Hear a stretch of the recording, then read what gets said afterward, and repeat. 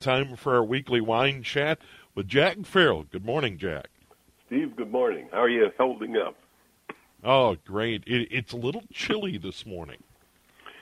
Yes? Hello? Hello? Yeah, good morning, Jack. Yeah, I lost you there for a moment, I think. Oh. Hello? Yeah, chilly morning for sure. Okay.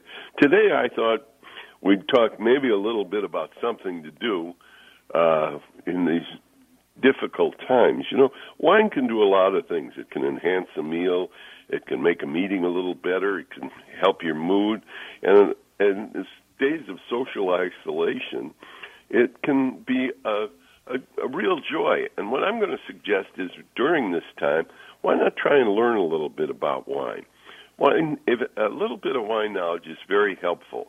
And today, if you have time at home with the internet and mass media, etc., you can learn all sorts of things about wine by yourself. And what does it do? Well, wine knowledge enhances social experience for you. Wine is, by its nature, a beverage that's kind of enjoyed in the company of the others. And a little bit of wine knowledge goes a long, long way into opening doors to new styles, new flavors. It's really an adventure that's almost inexhaustible. I remember a woman wrote a book once called Hand Me That Corkscrew, and she claimed that the corkscrew is your passport to enjoying wines of the world. If you know a little bit about wine, you become a little more confident when you're buying wine. No one likes to go to a wine shop and feel overwhelmed and bought wine based on somebody else's ratings, funny notes, and the label. You like the label because it had birds on it or something like that.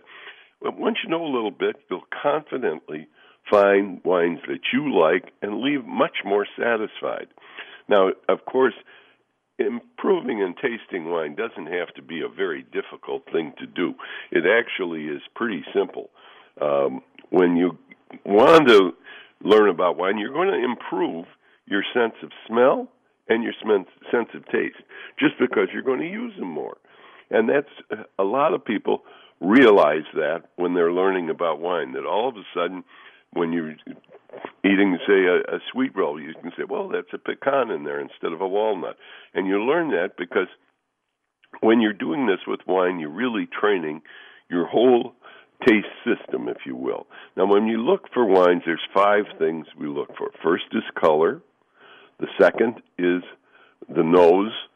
The third is the aroma, or you could say bouquet and aroma, those 2. The fourth is taste, and lastly, the 5th is aftertaste. So when the color, if the wine is clear and not cloudy, etc., the color is fine. The first is the aroma, and the aroma, does it smell like wine? And if that's okay, then that part is on. The next thing is the bouquet. If it's a Riesling, does it smell like a Riesling?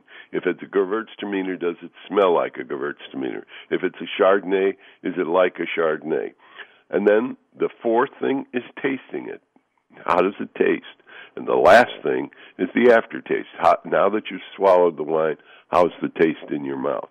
And those 5 things, no matter what system you use, whether you use a 10-point system, a 100-point system, 20-point system, those are the 5 things, and you allocate different points to that. As you can see from that, 2 of them have to do with your sense of smell. That's the aroma and the bouquet. And they're very important because the nose can distinguish over 60,000 different aromas, while your taste only does 4, sweet, sour, bitter, and I forget what the salt is the other one.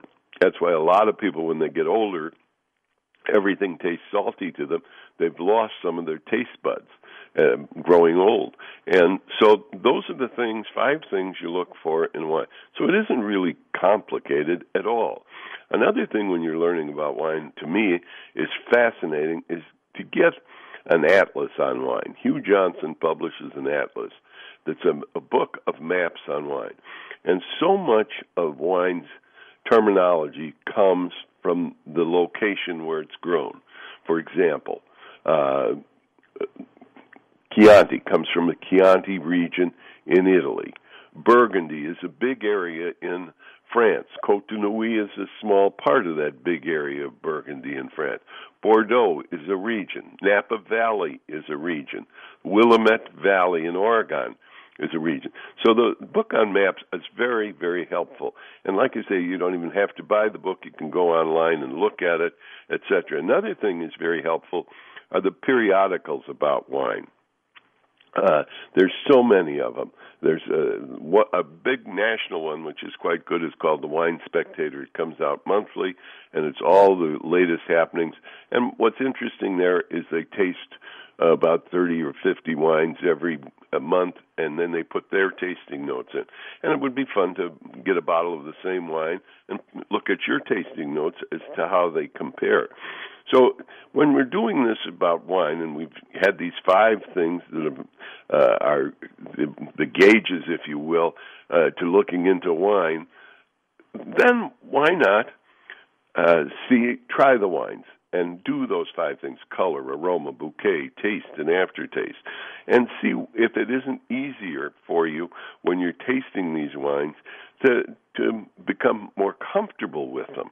And believe me, this, as I said a few moments ago, this isn't going to be limited just to wine. You're going to be able to taste something and say, my, you put a little oregano in there.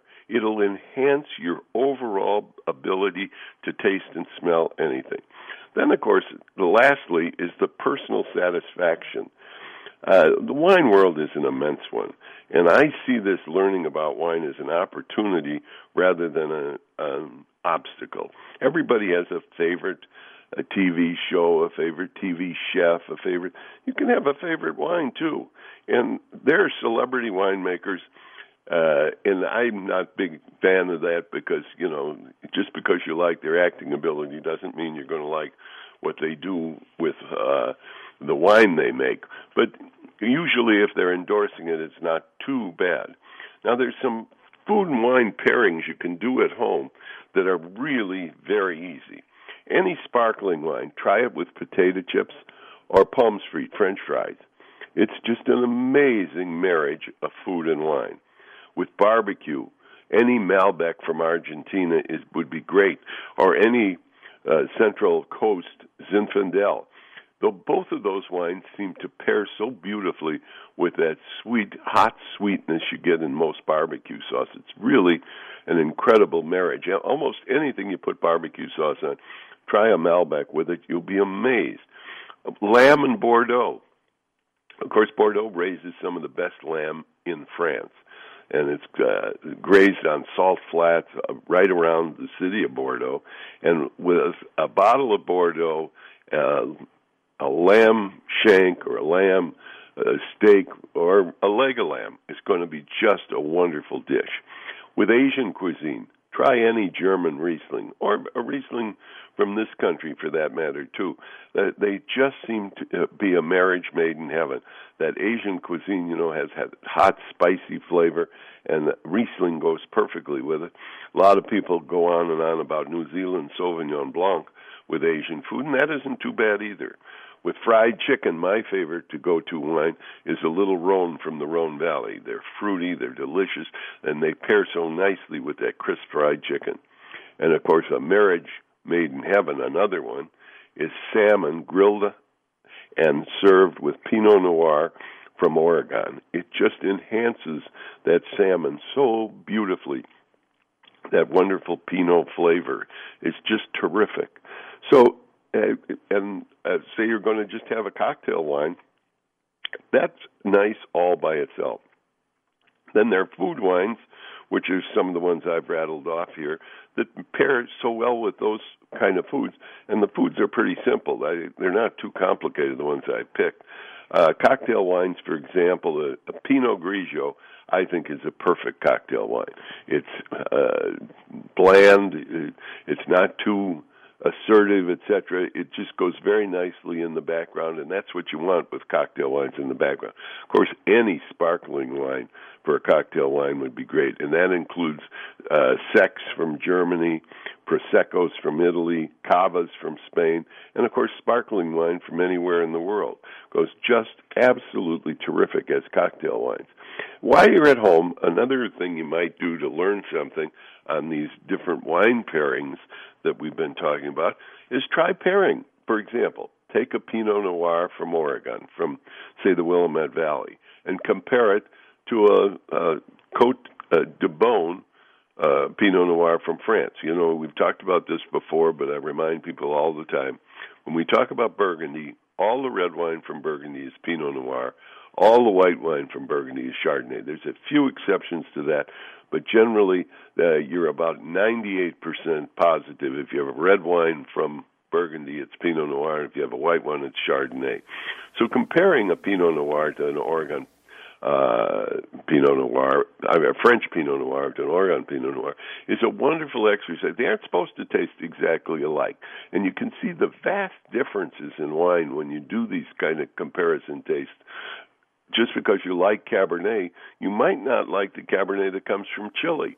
But that's a good comparison, too. Take a California inexpensive. And when you compare these, try to compare apples to apples. In other words, if you're comparing a Pinot Noir from Oregon that costs $25 or $30, do the same thing with the French one.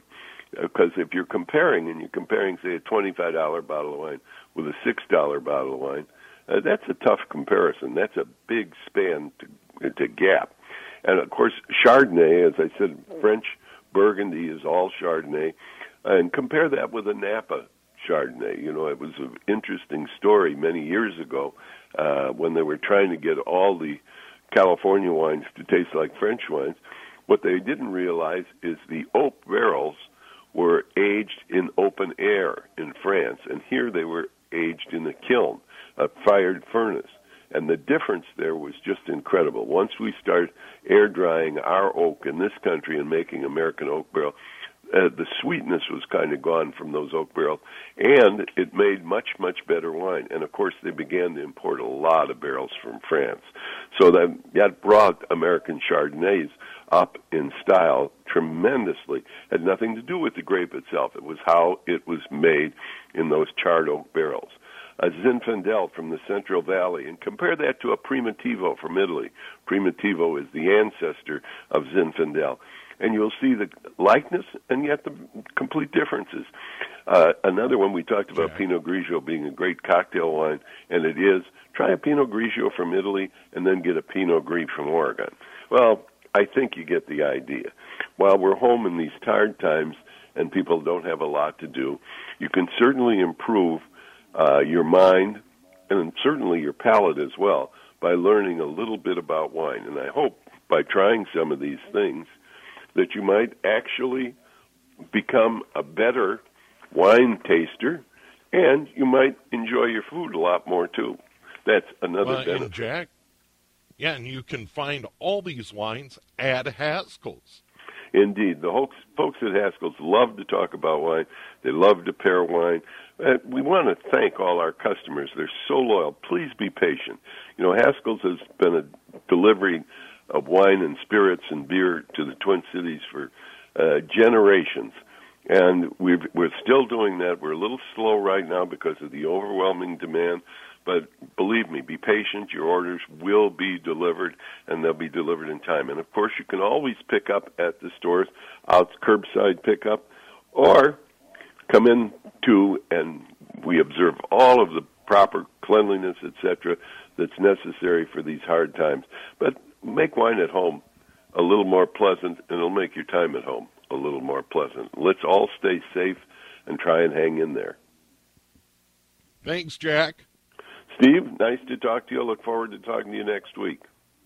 There he is, Jack Farrell from Haskell's in our weekly wine chat here on News Talk 830 WCCO.